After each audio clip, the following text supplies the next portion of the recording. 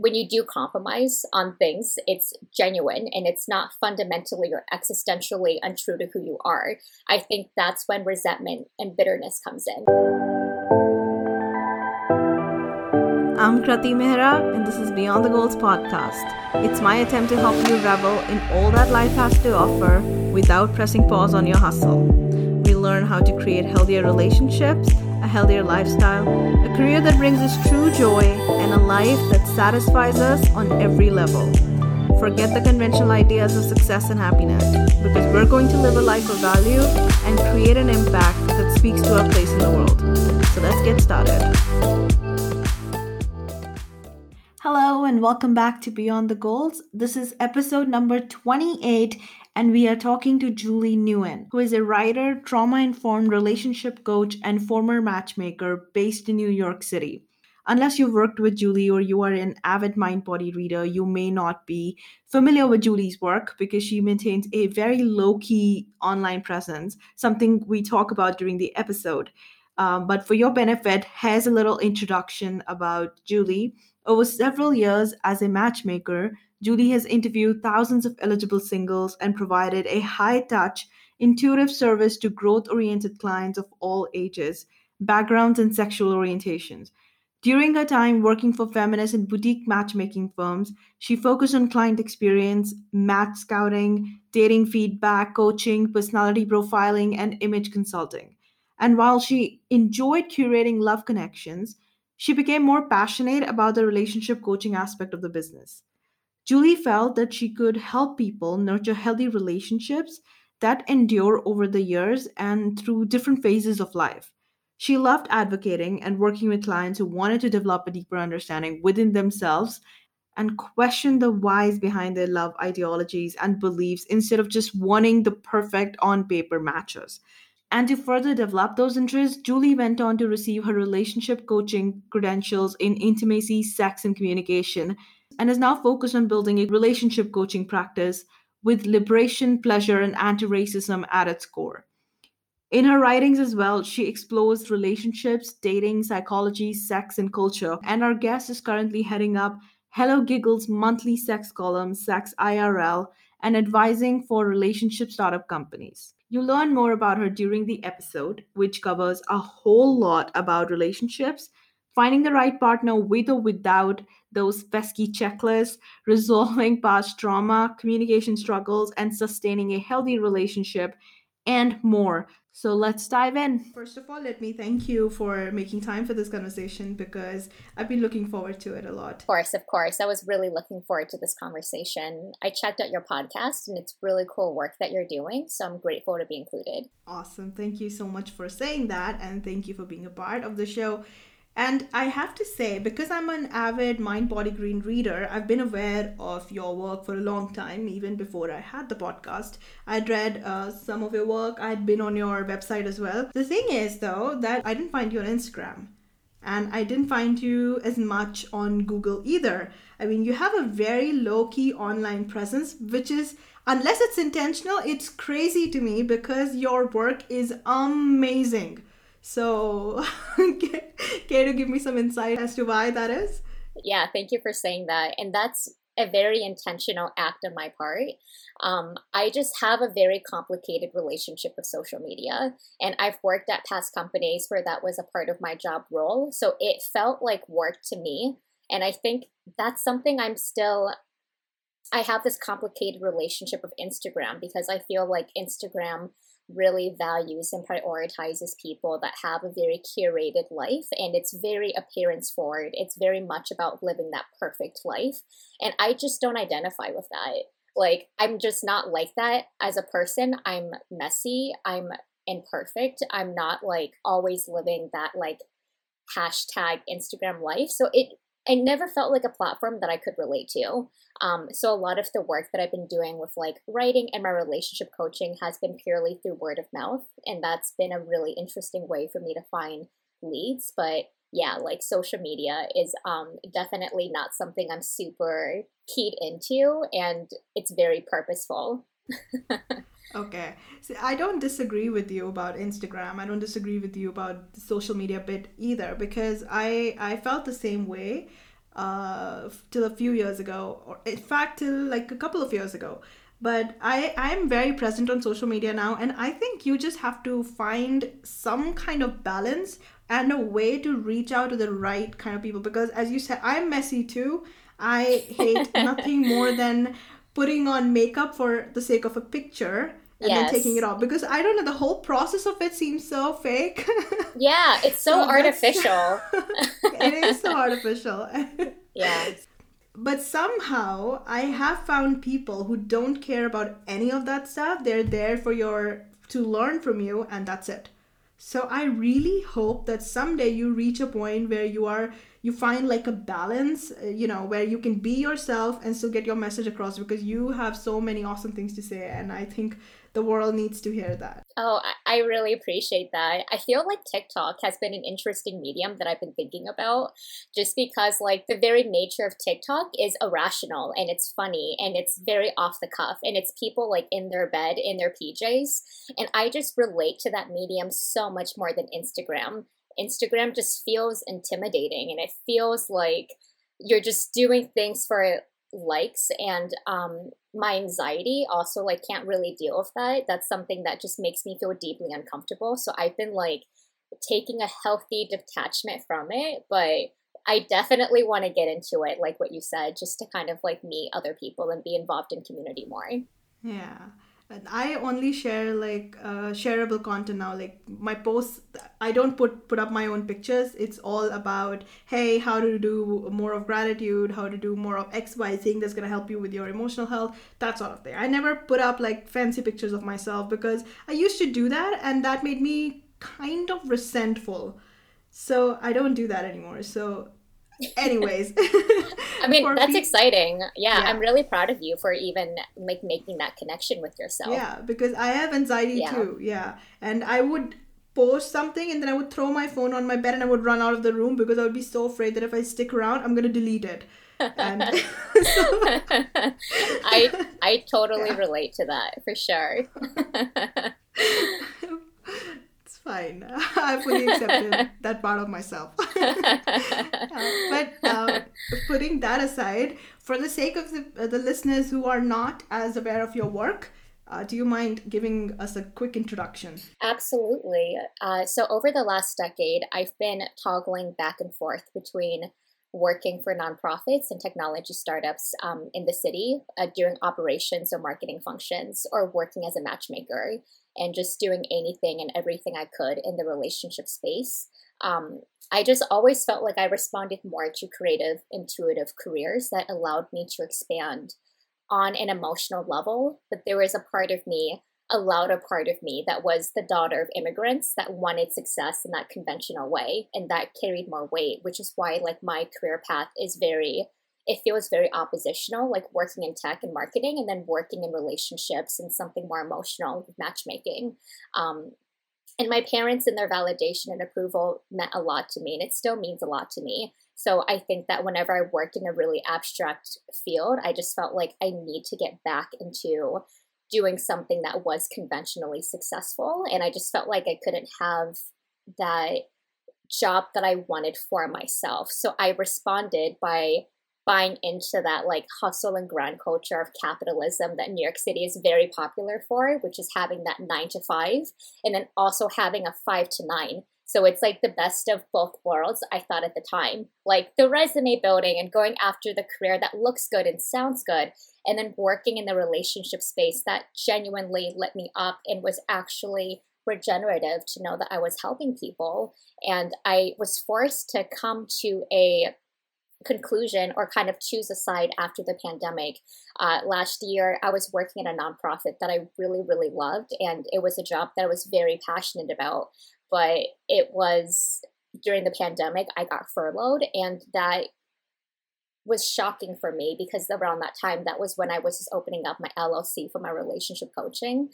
And it was just really intense for me to kind of realize that I had been using work as a distraction for me to like realize what I really wanted for myself. And I didn't have that thing that I had tied my identity around anymore. So my body just kind of psychosomatically was like, you need to rest, you need to stop. And it just kind of allowed me to take a moment to reset and realize that, like, okay, I can work, but I only want to work and do things that fill my resources and not deplete it.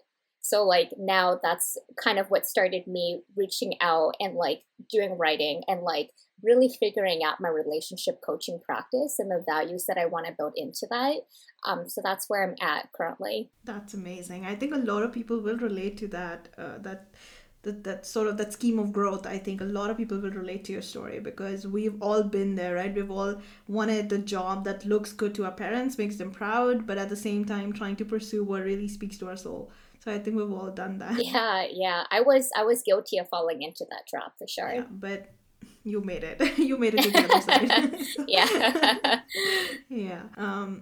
So you've worked as a matchmaker and you work as a relationship coach and you write about relationships. So you do, all kinds of research into it, I'm sure. So are there any traits that you notice in people that are sort of typical to most people across cultures that sort of sabotage their relationship? I think that's a great question. And that's why I think it's really important that in my relationship coaching, it's trauma informed, because I think trauma is a really big block into how we get into relationships, how we perceive relationships, and how we exit out of relationships. And I think that a lot of that it's a really big blind spot because people are not aware of the trauma that they're bringing from their parents and their upbringing and even society and what society dictates from us and who they want us to be and how that can change the way that we naturally want to interact with the world. That's really, really traumatic. And we don't realize that by us acquiescing and kind of like abandoning parts of ourselves we love and we find natural in service of like fitting into the world, that's really, really painful, and we can bring that into relationships. I noticed with me and my work, trauma was kind of like the invisible blind spot that a lot of people didn't recognize that they were bringing into their relationships, and it was impacting the way that they were choosing their partners or choosing their love philosophy and how they wanted relationships to be for them. Yeah, I'm sure because how we choose our partner is informed a lot based on the childhood experiences we've had. In fact, not just childhood experiences, the experience that we continue to have in our adulthood as well. And I know that you wrote an article about micro traumas in relationships. So, care to talk a little bit about it? Because when you say trauma, I think people always think of sort of extreme incidents that can happen to you, but that's not actually true. Trauma has, more than one meaning here. So, can you care to explain that, please?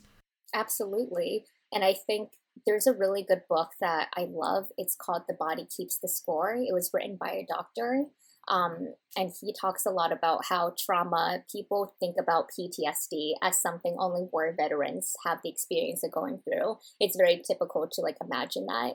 But trauma, there's a lot of traumatic experiences that we can have in our past that we wouldn't perceive it as being traumatic. And it could be growing up in an environment where your parents yelled at you. It could be growing up in an environment where education or teachers weren't being mindful of you. There's a lot of situations in life that I feel like people have completely normalized and they think it's okay, but it's actually really traumatic to their body. It's traumatic to how our brain is creating pathways. When I wrote that article, I interviewed the person who wrote the book about microtraumas, and she went into how things like being really excessively nice could be traumatic because you don't know how to interact with someone that is sincere or potentially insincere.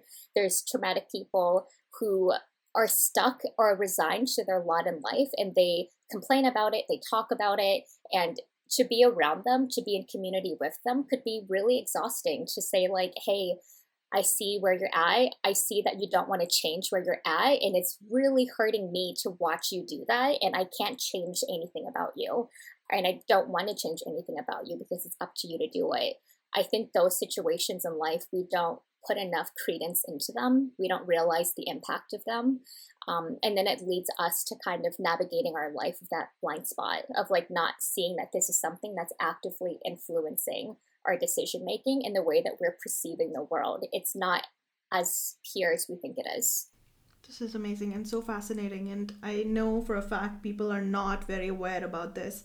And is there a way that you would recommend to people that they can sort of run an assessment on themselves? They can identify that there may be some subconscious beliefs, or there may be some trauma that may be cluttering their relationships or keeping them from having a healthy relationship. Absolutely. I think a really good way to do it is like if you're not into therapy, you should definitely get into therapy, because I think seeking professional help is just so important. It's people that are educated, that understand this, that have worked with lots of people who are dealing with similar problems that you could be dealing with. And it just feels really nice to have a dedicated space for an hour each week when you're talking to someone about things that feel very personal and shameful to you, and to have it be acknowledged by a mental health professional as like, this is okay, this is necessary, and this is what you need to do to move towards growth. I think that's so important.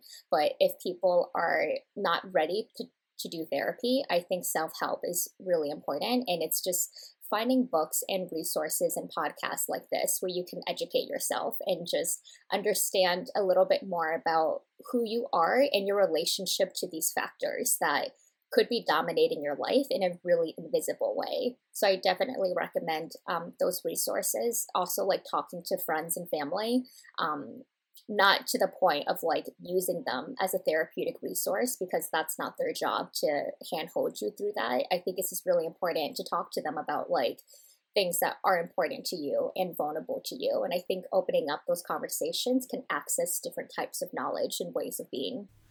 Okay, but every time you recommend therapy to someone, to you, it's, you can see for a fact that this person needs therapy. This person can use a little help. But anytime I recommend it to certain people, they would be like, I don't need therapy. I'm all good. I'm so healthy, and my life is doing, look at my life. I'm doing great. Right? Because people always look at the external factors in their life, and that's how they assess whether they are healthy or not. When someone like you would know that that's not actually true. There could be a ton of things happening inside your brain that have nothing to do with how you perform in the world. And they show up in other ways that may not be so visible to you. So, for people like that, is there something you can suggest to them that would help them recognize that maybe there's something a little bit more going on here? Absolutely. And I feel like, I mean, that's a really great question, because that we can only meet others as deeply as we have met ourselves. And I think that's really, really important. If people are not in that space where they feel self aware enough to be able to realize, like, hey, mental health is a priority for me, and therapy is, it could be a really interesting avenue for me to take, for me to dive into myself. I think that it's really hard for someone to take on that burden of being like, hey, I think that therapy is really important to you, because it happens when people feel like they're in a place to participate in it and actually get the benefits from it, from being really open. So it's hard for me to suggest ways where people can propose that, because I don't want people to feel shamed or to feel like backed into a corner, that someone is noticing something in themselves that they can't see. I think that's also like that could be a really emotionally intense place for people who maybe aren't as self-aware. So I think unfortunately and fortunately, what does happen is people will be in a situation, or they'll hit a crossroads where therapy comes into play as like an intervention before a crisis, Yeah. instead of being this thing that you're doing ongoing maintenance with, which is how I think people that want to build a healthy relationship with themselves see therapy as. They're like, I go to the gym for my physical health, I go to therapy for my mental health. And they just don't have any of that meaning, make it about them or how they're being perceived because they're taking part of it. And I think that's a really important distinction to make. Right. That makes sense. And I think a lot of us go to therapy when we are sort of, our life compels us to, and that's like the only option open. I think none of us, even people who are very self aware, even they can sometimes miss the signs and end up in a situation where therapy is really the only thing they're left. But hopefully, I think what you've shared will help people to, notice signs and maybe ask for help before they are forced into it. And but if somebody is they are choosing a partner or going on dates and meeting new people, what can help you choose the right partner for yourself? That's a great question. And I could answer this in a few different ways. To your point, I feel like this question should be seen in a more like low stakes way, because we can choose various partners that are right for us in different points of our life. And that's just as meaningful as any other connection. And I think when we put so much stock on like, this is our person, this is our one soulmate, it gives us tunnel vision. And the other people we meet on our journey just do not matter because you don't see them as being endgame, but they're essential to you being on that path you need to go to. So I think that's a really important consideration. Yeah. And I truly believe that we attract people that are in similar stages of our healing journey.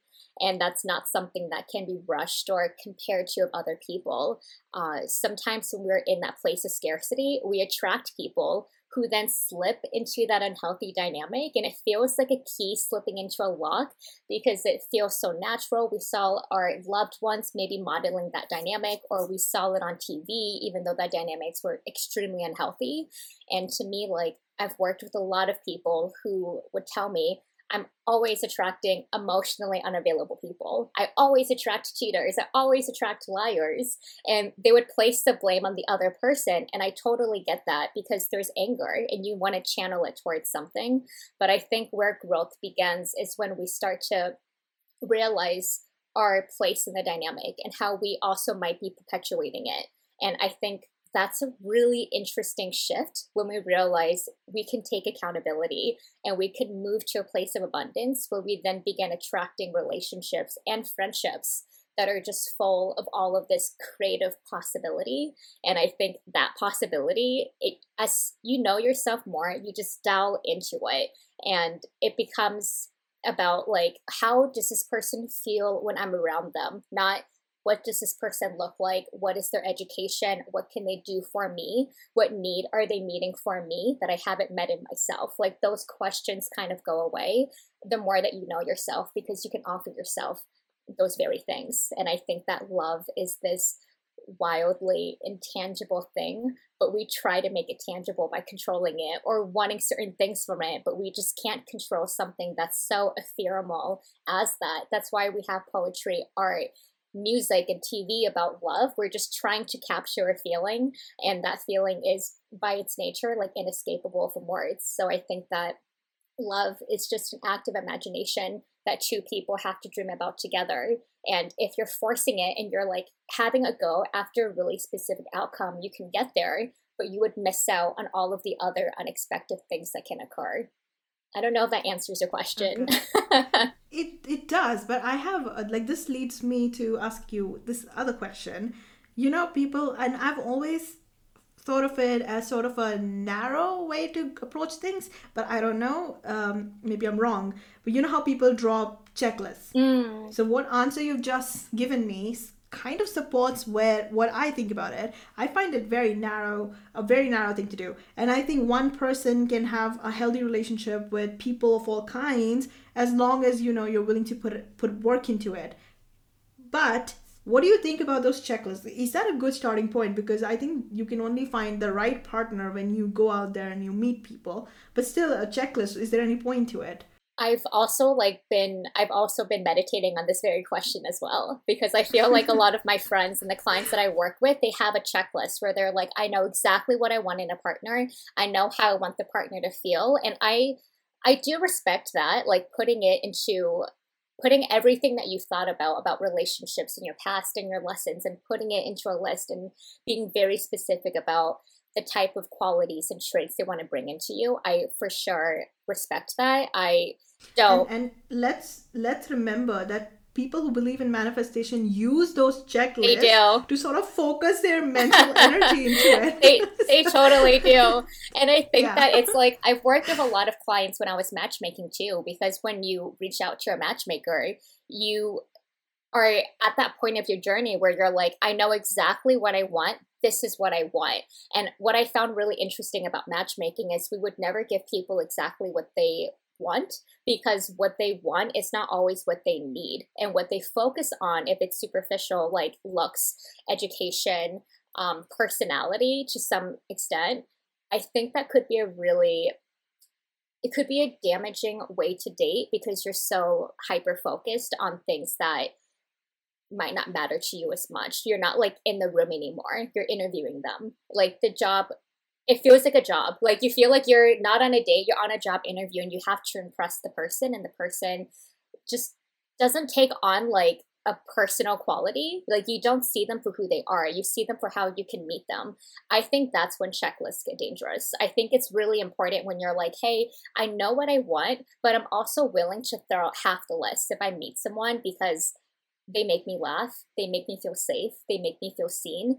And that matters more to me than them being 6 feet tall. Like that is not important to me. Like when you're able to put some of that stuff away because you can see the person in front of you and engage with people on an individual level, I feel like that's totally fine.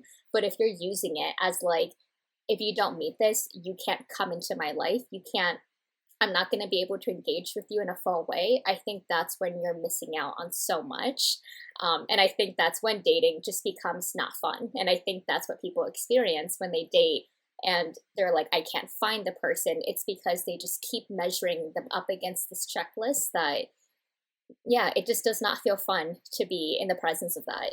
Okay, for someone who really cares about how the other person looks, like there are people who need their partner to look a certain way and they care enough about it for that to become a problem if they were to date someone who doesn't quite fit their idea of good looking. Do you think then in those cases it would be prudent for them to initiate a relationship with someone who doesn't meet that particular requirement? Yeah, for sure. And I've dealt with a lot of clients in matchmaking that had that. And they were very like, hey, like it's important that they have the educational background that I'm looking for. They have like the family upbringing that I'm looking for. They have the values I'm looking for, but I have to be attracted to them and it's a no-go if I'm not.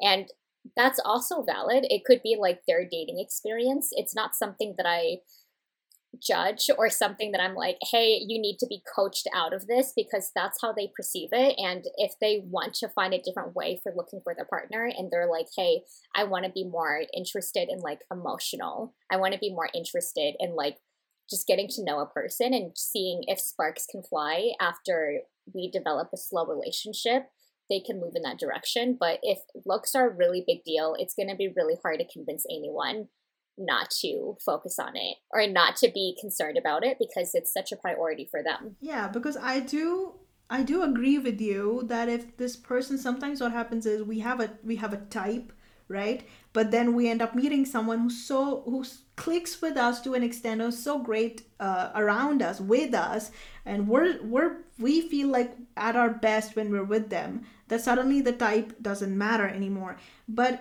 And in the grand scheme of things, you would like to believe that somebody's wealth and somebody's educational qualifications and good looks or wouldn't, or how they look wouldn't matter. But have you ever seen cases where that's not how things turned out? As a matchmaker, as a relationship coach, where that checklist continued to be in play and sabotage things. Oh, for sure. Yeah. That was one of the reasons why I decided not to be a matchmaker when I was thinking about like, should I do relationship coaching? Should I do matchmaking? And I think it's because when you've reached that point where you want to hire a matchmaker, you're not interested in being coached as much. You're very specific about what you want and you know what you want and you want someone to give you what you want. And that relationship doesn't allow for a lot of creativity where we're like, hey, could I suggest a really interesting individual that I met them in person? I know that you would really vibe with them energetically. You guys have a lot of things in common. You guys would laugh at the same jokes. They're not going to be as interested in that because they're still so hyper focused on that list. And once you've reached that point, you can only give them what they want. And it's only after they realize I keep getting all of these amazing people. They all look so perfect on paper. And I go on that date and nothing. And I don't know where that nothing is coming from. And then that's when there's that like moment when you can say like, okay, let me suggest another date that could be really interesting, make it fun for you again, and make you realize that there's a lot of other people in the universe that may not match your list perfectly, but there are people that you could really get along with. So that's like an opening for them to try something new. But in matchmaking, it's very, very, I wouldn't say there's a lot of like paths for being super creative unless the client is interested in that approach.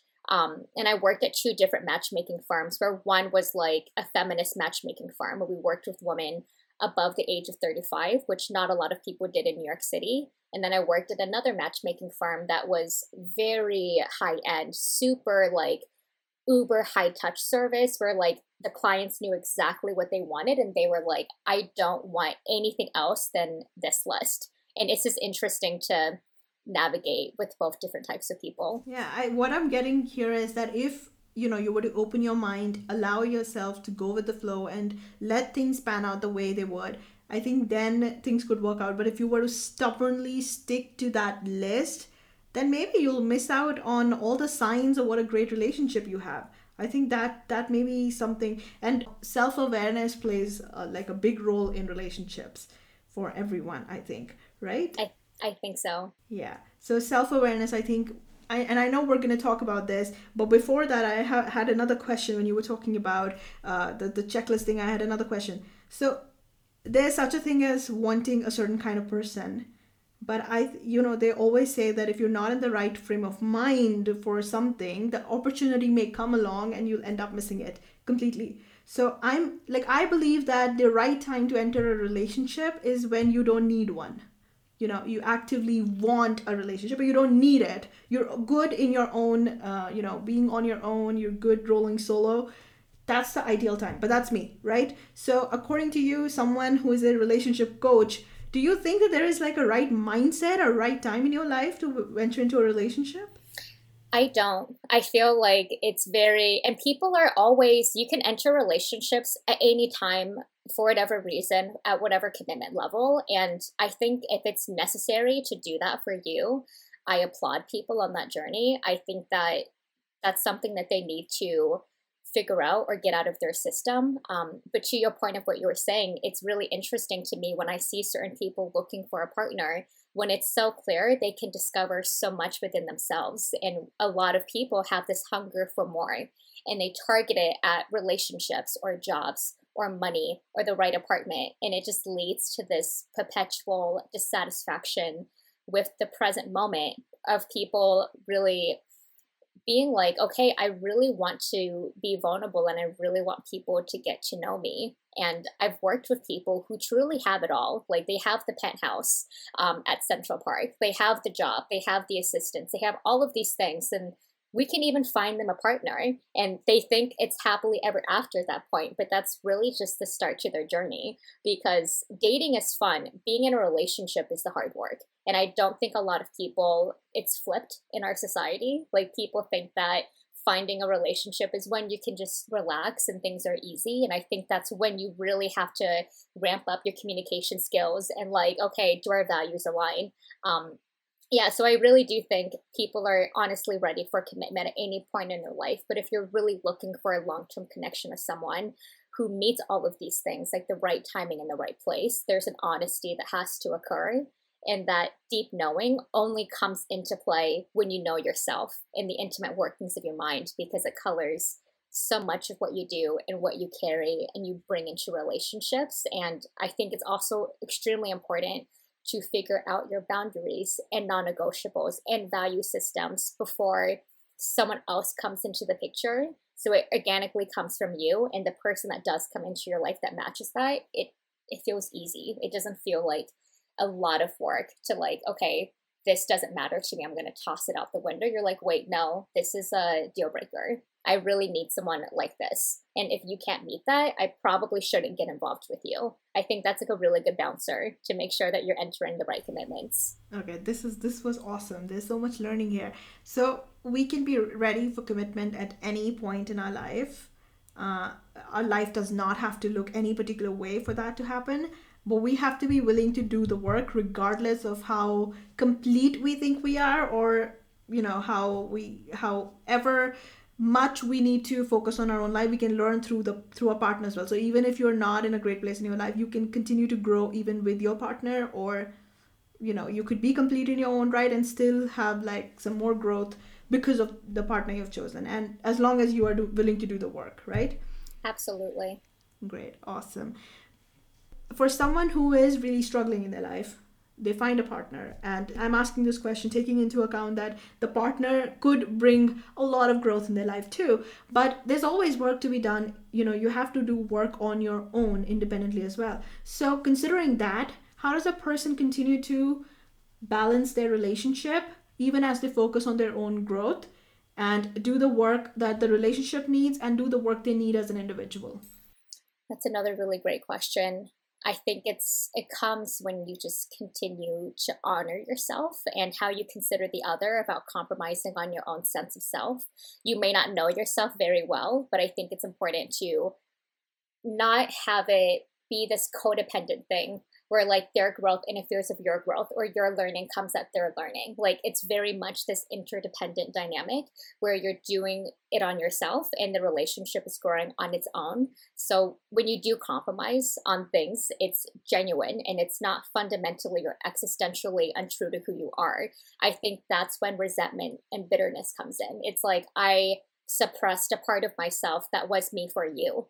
No one asked to do that. No one, like, if the person knew, they wouldn't have been like, I did not want you to give that part of yourself away. But a lot of people that are in that growth process, like you were mentioning, they might not even be aware of it. So I think it's really important that the relationship has a lot of grace and it feels like a safe space to safely name your needs and to have your needs change the next day and to have your partner be really accepting and like willing to sit with you as you go through that because you do that for them. I think you've just shared a checklist for the relationship. We may not hold on to that partner checklist, but I think you've just given the listeners a checklist for the relationship. And what I have to say that sometimes what happens is that you are struggling and then you initiate a relationship, and of course there's added burden to that relationship. So, and a lot of people struggle with it. Not everyone knows of resources that can help them out of that situation. They don't know, they never think of relationship counseling. They would never suggest it to their partner, or self-help books or that sort of thing. So are there any exercises you suggest people take up? Because I'm all for practical solutions here. If there are any exercises you would recommend they take up independently, they take up with their partner, anything that can help. For sure. I think that there's two things that I could answer with. And for me personally, I'm a really big fan of personality tests like attachment theory, love languages, Enneagram, Myers-Briggs. I'm starting to get into astrology as well. I think anything where you can get to know yourself better, as long as you don't use that system as like, this is my personality. I'm a Gemini and that's me. It's like, no, that just begins your journey of like figuring out what that means, what you liked about it, what you didn't like about it. I think that's really essential.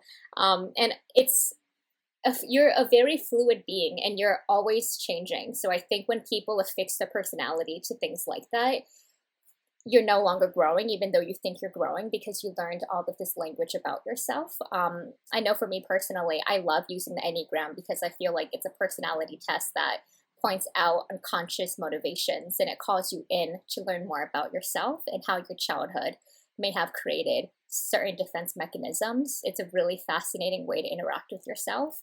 Another thing that I always recommend for couples is just creating a really like warm, inviting, distraction-free space to have relationship check-ins where honesty and vulnerability between both partners are encouraged and amplified. And it's asking questions like, what do you need from me?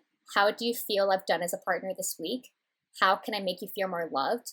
Is there anything incomplete that we need to talk about? And the partner could be like, it really angered me when you didn't do the dishes. And I make it mean that you're lazy and I don't want to see you that way. That's a story I'm telling you. I'm telling myself about you and I don't want to think that way. And the other person could respond in kind by just being really supportive to what they're saying because they're not making that complaint mean anything about them. And they could say like, hey, this is something I noticed when you, and this is an example, like you don't walk the dog. I feel like I have to have all of the responsibilities of the house on my shoulders.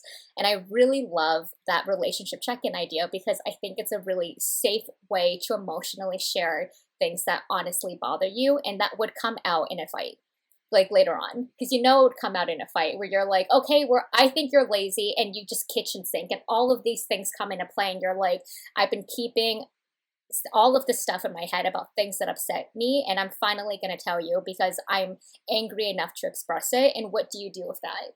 Like, how does the person respond? The fight gets away from you, and it just becomes about fighting each other instead of fighting the problem. So I just really encourage like finding a safe time to just create a safe space to talk to each other about what's happening in the relationship, and not having the person take it personally and just seeing it as a request for connection. And let me add my support to what you've just shared, because about the personality test, especially because, as I told you, I used to read your articles, and Enneagram was something I'd never done up to that point. Or in fact, I did Enneagram because I'd heard a lot about it. Obviously, your articles were, one of the resources that constantly mentioned Enneagram. But I didn't do it till I invited a guest on my show, hoping to learn through that guest about Enneagram. But I thought, you know what? You're inviting a guest on your show. You should at least do the test on your own, see what it's all about. And I did it, and I had a result. But it was not till I finished that interview that I was genuinely intrigued. And the way my guest presented it, it seemed like, oh my God, I gotta get into this. And last, I think a couple of weeks back, I read all of your articles, and I was like, now I know my Enneagram type. I can, go and read all of those articles now. And oh my God, they're so on point. Like, Yeah. obviously not everything is exactly me, but so much of it was completely on point, and I felt so understood. So anybody listening to this podcast, I would say that you gotta take that Enneagram test, and you have to read Julie's articles, and do your test. And then when you come across communication opportunities in your relationship, use that as a base. I think that would be awesome. And you've shared some really, really great advice here, really great exercises here, because communication, I think, is the number one thing in any relationship, not just romantic ones. But I have to ask you this. I've got 2 points here. Do you think it's possible, like, this has been my experience, you can point out certain qualities in your personality that are extremely prominent in every relationship of your life, and you think, this is who I am, and this can always be a tripping point in every relationship, every romantic relationship I have. But do you think it's possible, and I've experienced it, but do you think it's possible that you can meet someone new, have a relationship with them, and have them bring out a completely different person in you? Absolutely. And that was something that I experienced with like my past boyfriends. When I wasn't self-aware, I would express myself through my partners. Like my high school boyfriend, I really was in love with the idea of who he was. And the idea of who he was this musician, he was creative. And that was something that I was missing in my life. So I was really attracted because he not only exemplified those qualities, but his life was guided by those principles that he had with creativity and songwriting and music. And I was really, really attracted to that. And it wasn't until years later that I realized that connection. So yeah, I absolutely believe that other people, when you date them, they bring out a side of you that you didn't know existed. And I think unconsciously there's an attraction that you don't know that's happening, that's interplaying with each other. Yeah. Sometimes I think that could be a great thing. My experience was a good one with this, but sometimes that could be a really terrible thing. I think you can lose yourself in a relationship of that kind.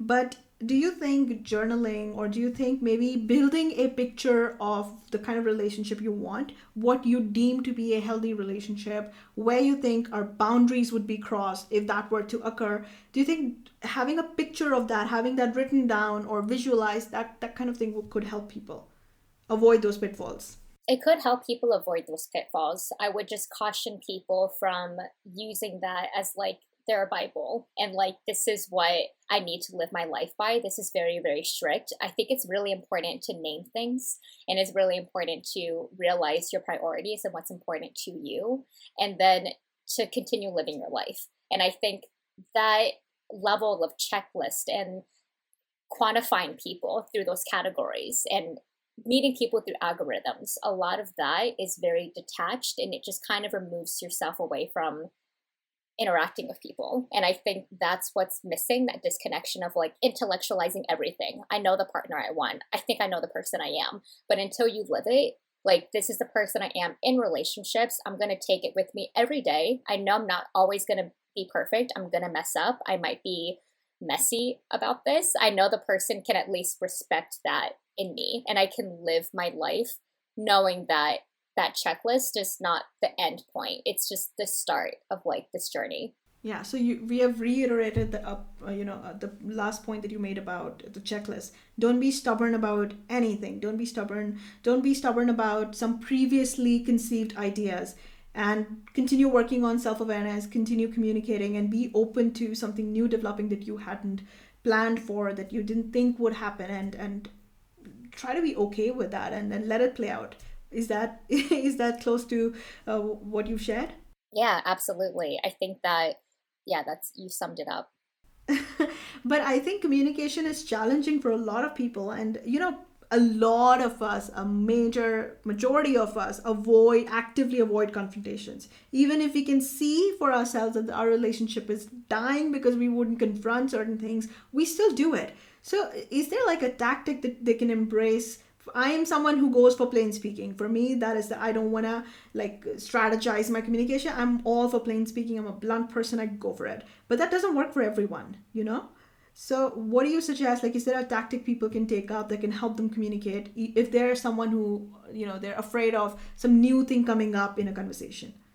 I think in that point, there's something called the Four Horsemen of the Apocalypse. And this was a theory developed by John Gottman. So there's four different horsemen that you could bring in a conflict. And one is criticism, one is stonewalling, one is defensiveness. And I think the other is criticism, contempt, defensiveness, and stonewalling. And these are different communication styles that you can bring in a conflict. I've learned from Daniel Goleman's book that if contempt, I think it said something like if a man starts stonewalling in a relationship continuously, then that relationship is on the verge of like being over. And if a woman constantly rolls her eyes in an act of contempt more than 4 times in a conversation, that relationship is about to die.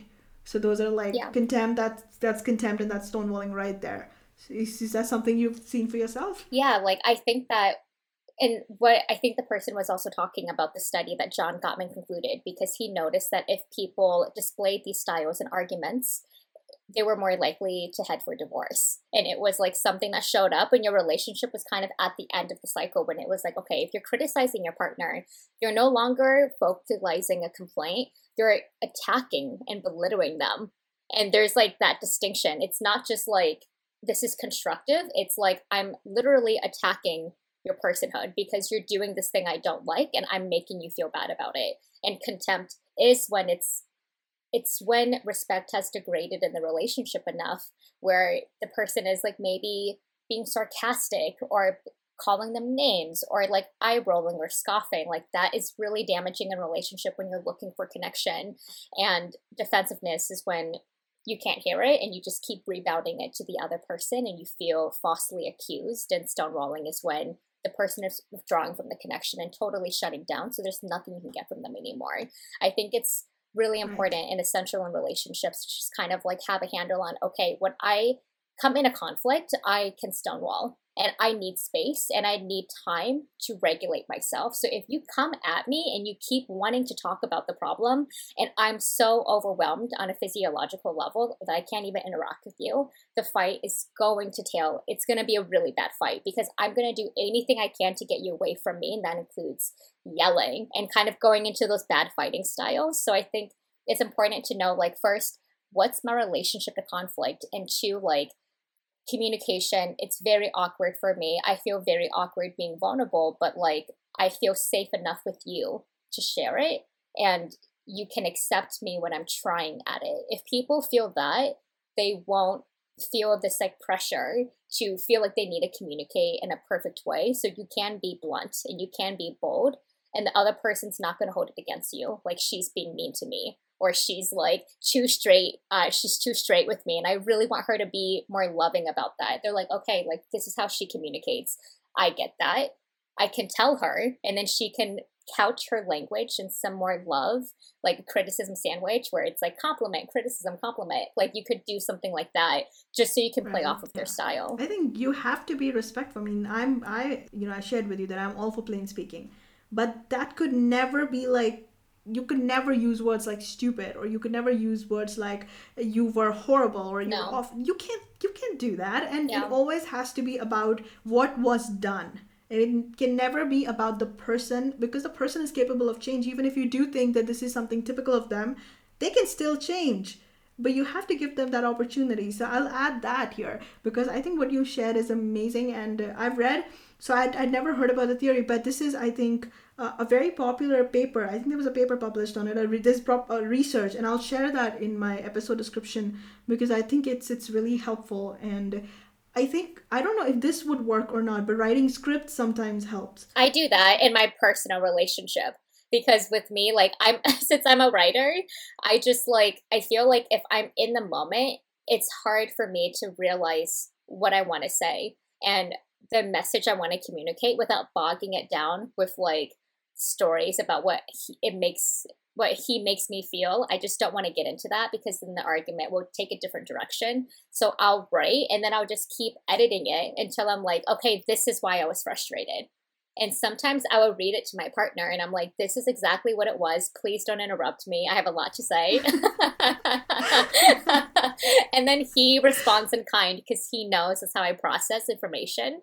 And yeah, so we work off of each other that way. Yeah, I think this is a super helpful exercise. I've done that too. I practice when I was in therapy. I used to practice that with my therapist. We would, because I was always very afraid that I'm going to start crying. Yeah, I get that. And then the other person is torn between being angry at you with what you've just shared and then consoling you.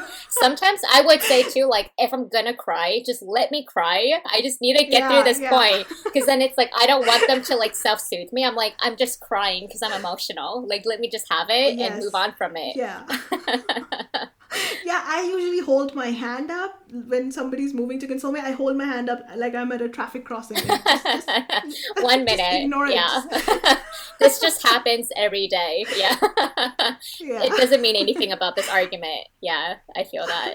I think this part of our conversation makes relationships feel so challenging. But I think if you can master this, it is so amazing when you get on the other side because that relationship is going to become a game-changing part of your life. It's going to become like an asset, a massive support in your life. I agree. So I think people do use everything you've recommended and they implement that in their life. Yeah. But yeah, are you going to share? Yeah, Were you going to share something? I was going to say that I think with anger, I think that's a really healthy emotion to express and it gives so much information that like when you're angry, you're honest. You can't help but be honest because you're just wanting to express yourself and you can say all of these things that you don't have to cover up with social niceties. I mean, not to the point of being like mean or caustic or too blunt, like not in service of that. But if you're using it and like, hey, this is how I'm feeling and you can channel it across. Anger is a really amazing emotion that gives a lot of information. Resentment, bitterness. I feel like whenever you have those emotions, people tend to run away from it. They don't want to feel it because it makes them uncomfortable.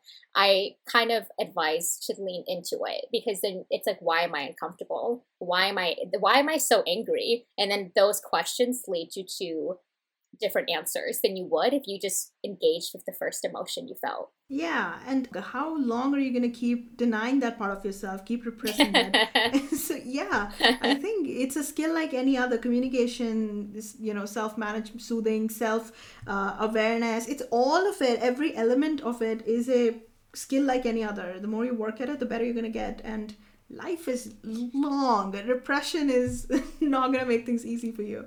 So yeah, I'm glad you shared that. Now, are there any resources that you would recommend to people? Yeah, for sure. I would recommend The Body Keeps the Score. I recommend The Attachment Theory. I recommend Esther Perel's podcast. I'm not sure what it's called, but she takes people into couple therapy sessions in real time. And I feel like that's a really important resource for people that want to know what it's like to have a therapist facilitating conversations with couples that are going through challenging topics. I think that's a really great way to introduce yourself to it. If you were to only give one advice to the listeners that can help enhance their life, what would that be? I would say that you can only meet people as deeply as you've met yourself. And that was something I spoke about at the beginning of the podcast episode. It's worth repeating. Yeah, I just really believe that the relationship with yourself informs everything that you do. And if you can operate from that place, you will be in a place of abundance and you will attract the relationships that you've wanted. And you just don't have to control or fight it into existence. It will just come naturally to you. And I know that's a very woohoo answer because it's like, wait, what? But sometimes that there is a level of surrendering that I think is really important. So that was Julie Nguyen. I was so thrilled to have her on the show, and I really hope you enjoyed our conversation. If you want the list of resources mentioned in this episode, you can get it on my website. Search for the podcast episode, and there should be a list of resources and links for you to explore. And if you want to get in touch with our guest, the page will have all their relevant information. Now, if you found today's episode useful, please rate and review the show on iTunes or share it on Instagram. It will help others find the information should they need it. Remember to tag me at mehra_krati so that I can thank you for your time. And if there is any particular issue or concern you would like for me to cover on the show, reach out to me on Instagram or use the contact page on my website. That's it for today. Thank you so much for listening. I'll be back next week. Till then, please do take care of yourself.